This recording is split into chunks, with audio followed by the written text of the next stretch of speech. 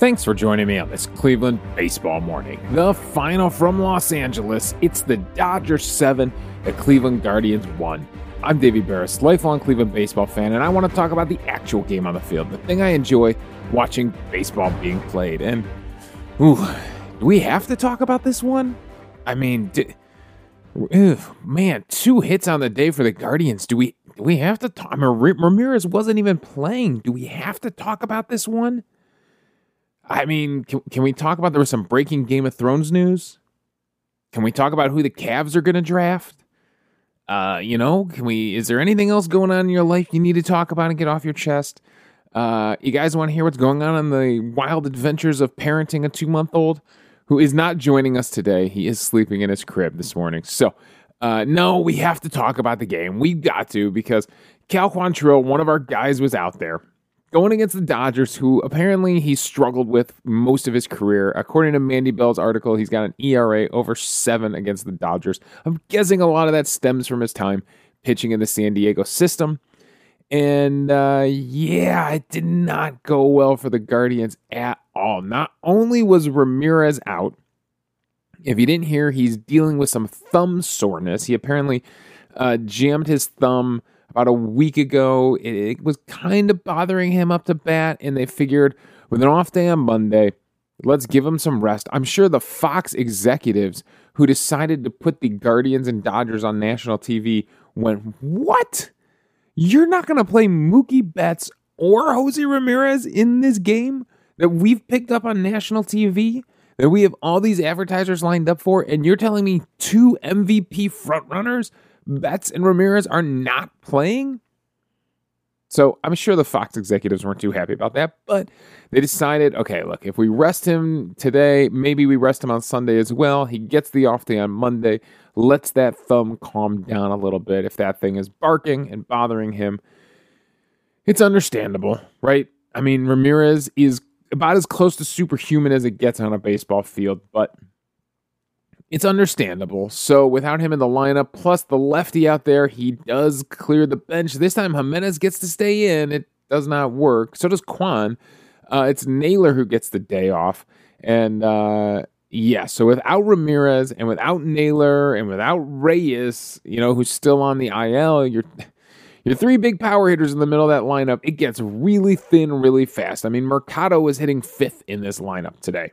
I don't know why he decided to jump Mercado up to 5th, but Mercado was hitting 5th in this lineup. That shows you how bad things were for the Guardians in this one. And we have to face a lefty again today on the Sunday finale. 3 lefties in a row. Are the Dodgers just a terrible matchup for the Guardians? Man. It's a rough day. Let's get into the storylines. The top storyline of the day for me is that it's not how bad the offense was. We'll talk about that in a second. It's Cal Quantrill. We got to talk about Cal Quantrill because he kind of gets his butt kicked on this day. He goes 5 innings. He fights through 5 innings. Frankly, just literally doing it to try to save the bullpen a little bit. Gives up 10 hits. He's hard hit 1, 2, 3, 4, 5, 6, 7, 8, 9, 10, 11 times. Gives up 5 runs, 5 earned, a walk, 4 strikeouts, and a 2-run home run given up. We talk about the solo home runs versus the crooked number home runs. It wasn't going to matter on this day. The Dodgers were winning this game.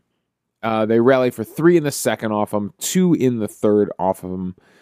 He's able to get through the 5 innings. The bullpen gives up another 2 runs to get you to that 7-1 final.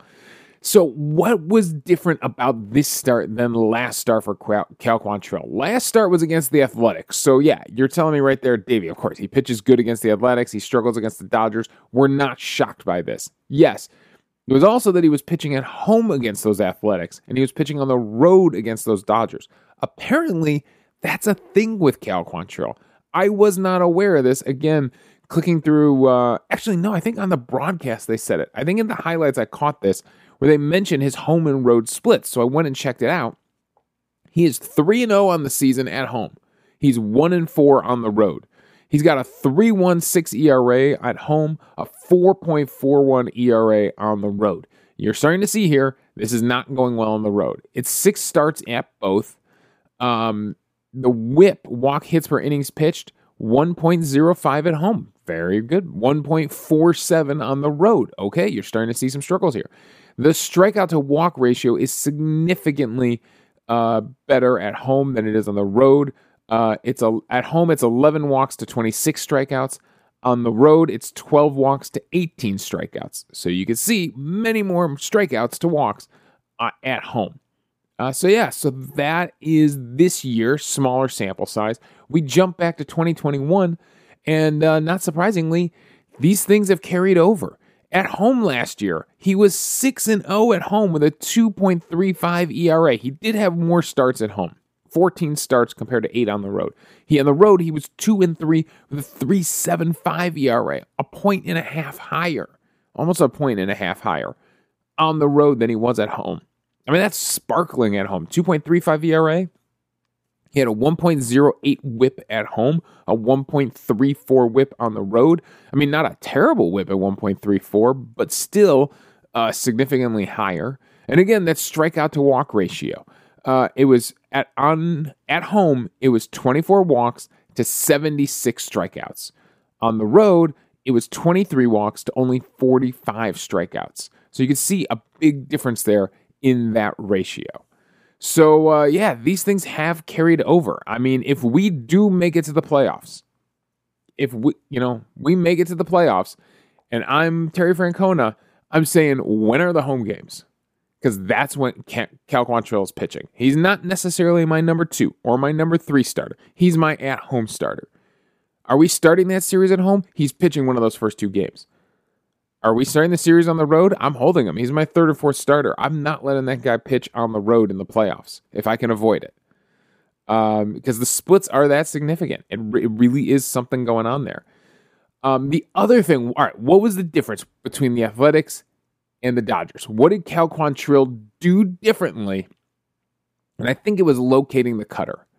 I think against the Athletics, if I go back over to the illustrator here, Cal Quantrill was throwing that cutter to the edges a little more. Whereas against the Dodgers, there's a significant amount of cutters right down the middle. And guess what? Those cutters were getting hit. They were. Those pitches were getting hit. A lot of the hits he gave up on the day, Bellinger single, a cutter down the middle, a cutter to Freddie Freeman that gets hit for a double, a cutter to Justin Turner at the knees, but down the middle that gets hit for a double. A single to Will Smith, a cutter at the knees, but down the middle. Trey Turner's home run was a changeup. He threw a changeup inside to Trey Turner. Apparently, again, according to the Dodgers broadcast, I did not look this up, Trey Turner crushes inside pitching. Freddie Freeman got a cutter for a single that was up and out of the plate. So the cutter got hit around. Chris Taylor's double was a sinker, was a 2-seamer. So the cutter got hit around a lot. Bellinger singled twice off the cutter. So cutters in the middle of the plate were getting hit, and that was a big difference. I mean, if we go to the player breakdown here, now against the Athletics, again, show you how good that cutter was. He threw it 34 times. He threw the 2-seamer a little more in that game. In this game against the Dodgers, he actually throws the cutter. It's equal, 41 times each for the 2-seamer and the cutter. Against the Athletics, he had 7 whiffs on 15 swings. It's a 47% whiff rate. Add in 5 called strikes. It's a 35% CSW.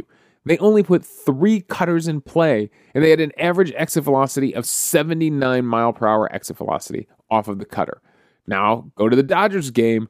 They only have 3 whiffs on 21 swings. It's a 14% whiff rate. It's a 17% CSW total on that pitch. They put it in play 12 times with an average exit velocity of 94.8.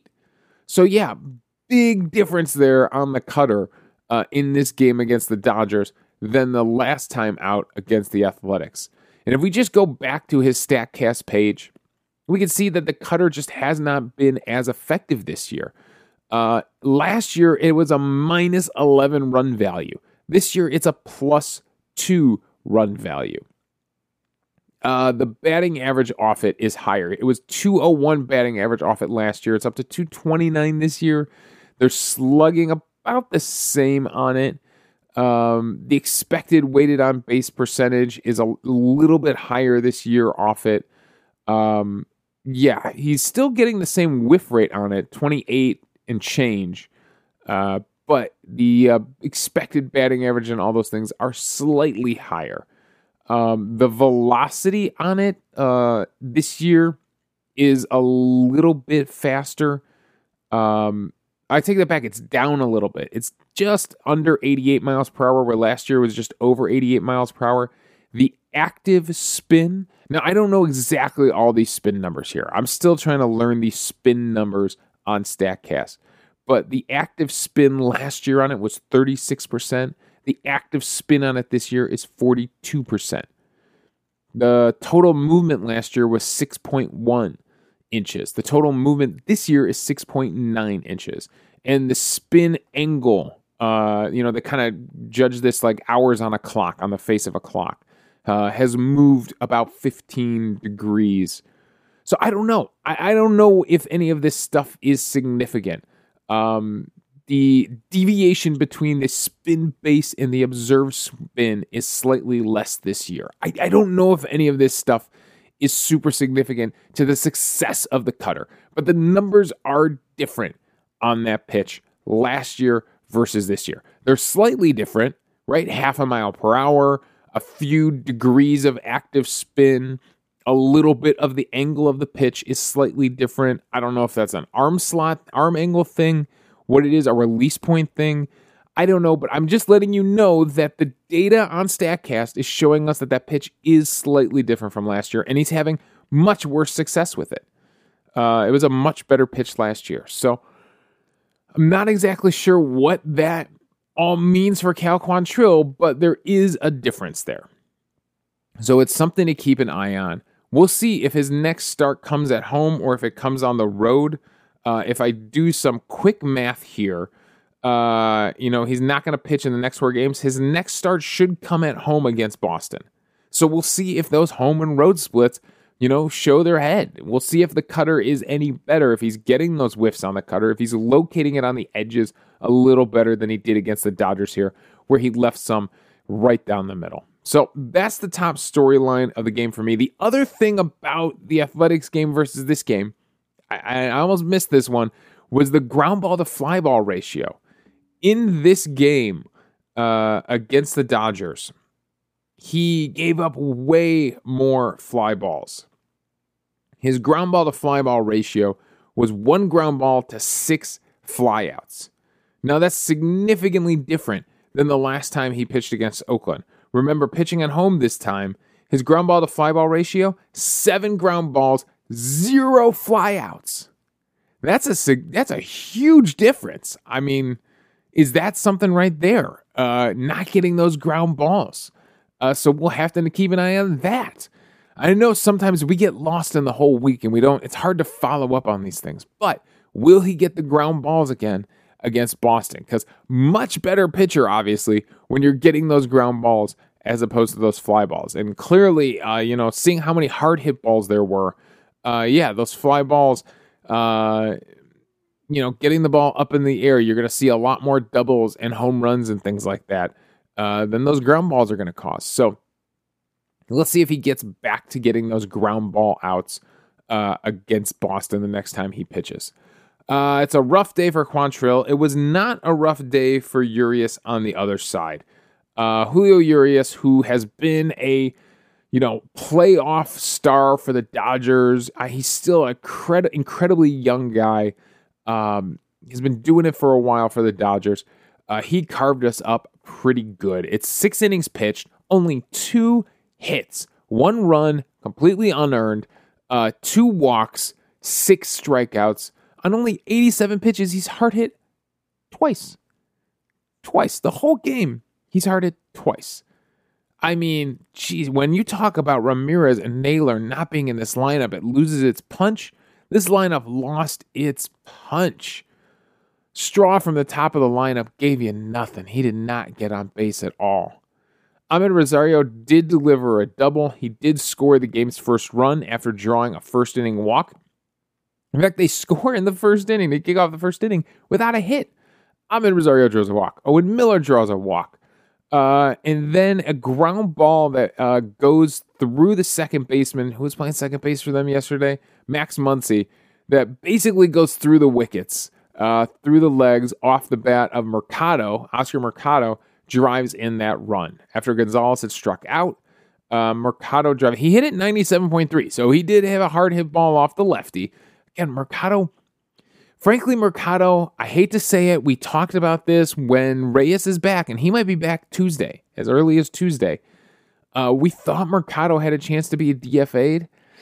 I gotta say that Oscar Gonzalez goes 1 for 4 with an infield hit and 3 more strikeouts. It's going to be a tough decision between, do you DFA Mercado, or does Oscar Gonzalez maybe find himself back down in AAA, getting more at-bats, continued regular playing time at AAA? He's been striking out a lot lately. Gonzalez is really struggling against breaking stuff. I would not be shocked now at this point if Gonzalez maybe goes back to AAA. And Mercado sticks around to get up there against lefties, to be a defensive replacement. Mercado has some tools you can use off the bench, pinch running. Gonzalez. And that frees Naylor. I don't want to see Naylor in right field, but it does free some things up for Naylor to play some more right field, or even Reyes to play some right field. So I'm not going to be shocked at this point. I would prefer Gonzalez to stay here, and I'd prefer him to figure out which breaking balls to swing at and which ones to lay off. But it might have to happen down in AAA. I'm just warning you. I'm just preparing you for the fact that Reyes is probably coming back Tuesday, and that a decision is going to be made on that Monday off day. So, it's pretty punchless lineup. So Rosario and Gonzalez with an infield hit are the only 2 hits on the day.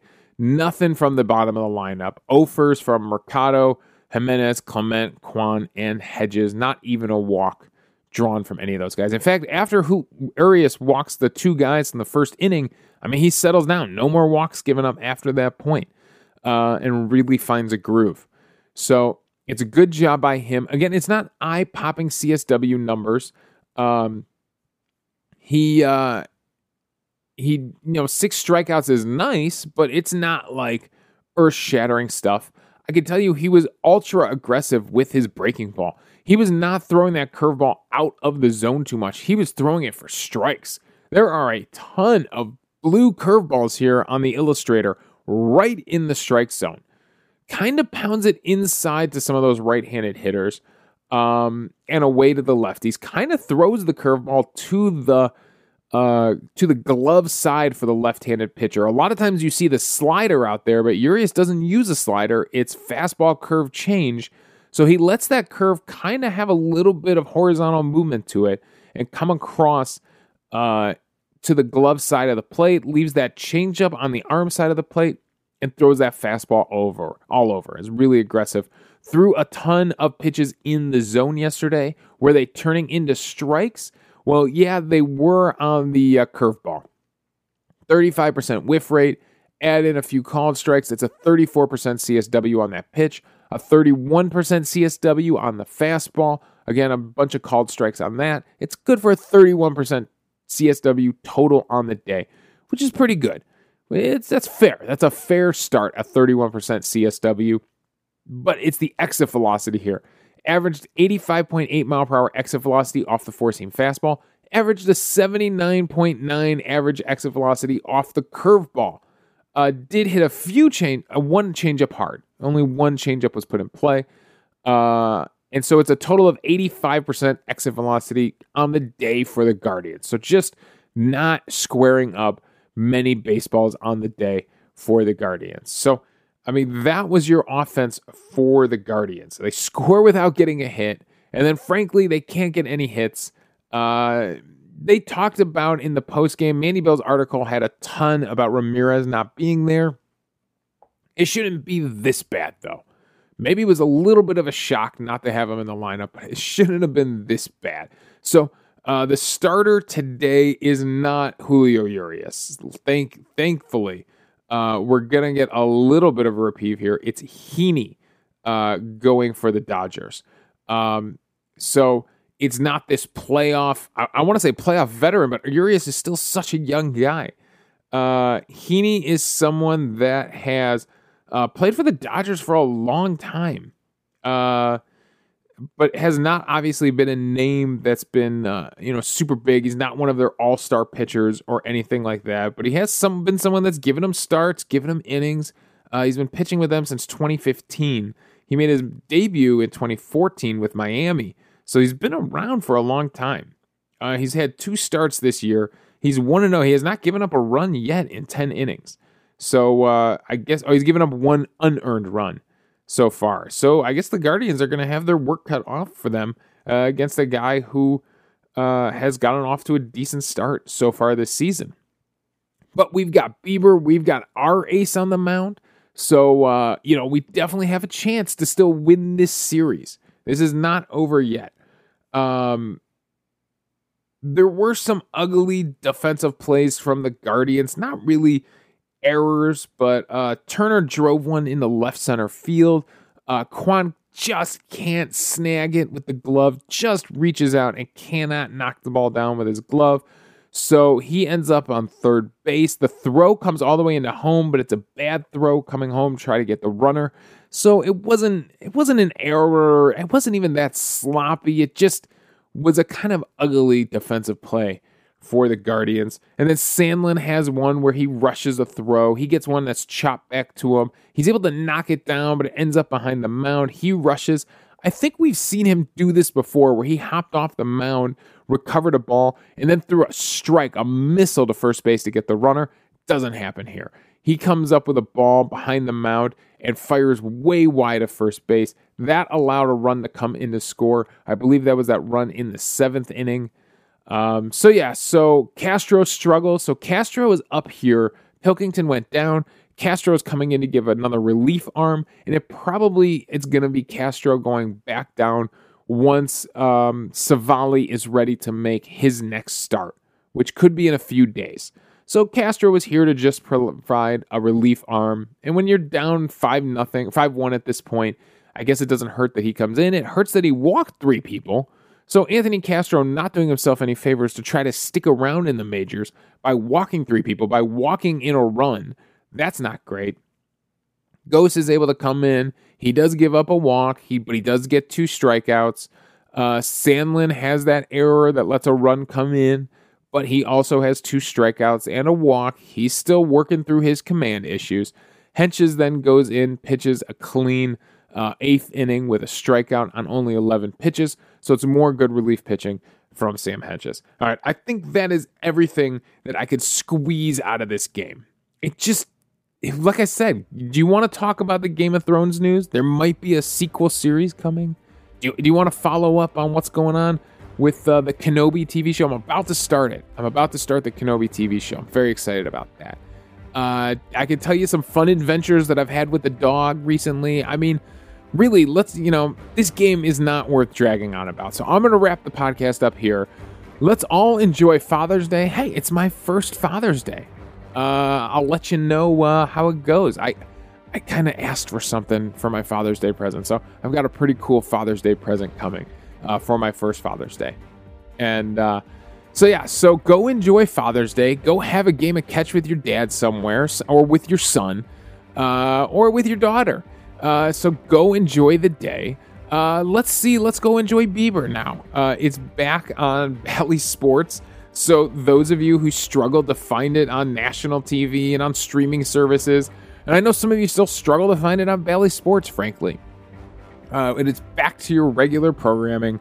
You'll get to enjoy Andre Knott and Manning and Underwood having their little 3-way conversation in the booth.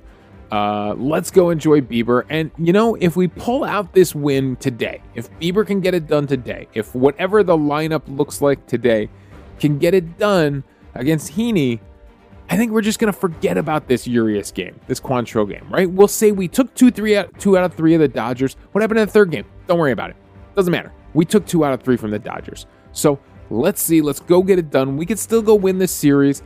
And we'll continue to make this a successful road trip. I mean, after sweeping the Rockies, frankly, whatever happened against the Dodgers is going to happen against the Dodgers.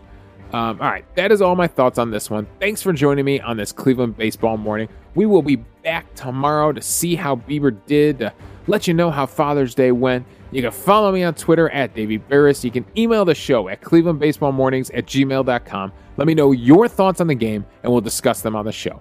Also, I'm hosting this podcast on Anchor, so if you go to anchor.fm/Cleveland Baseball Mornings, you can leave a voicemail for the show. We'll play them back on the air, respond to your thoughts, and we'll have a fun conversation amongst the fans about baseball. So thanks again for joining me on this Cleveland baseball morning.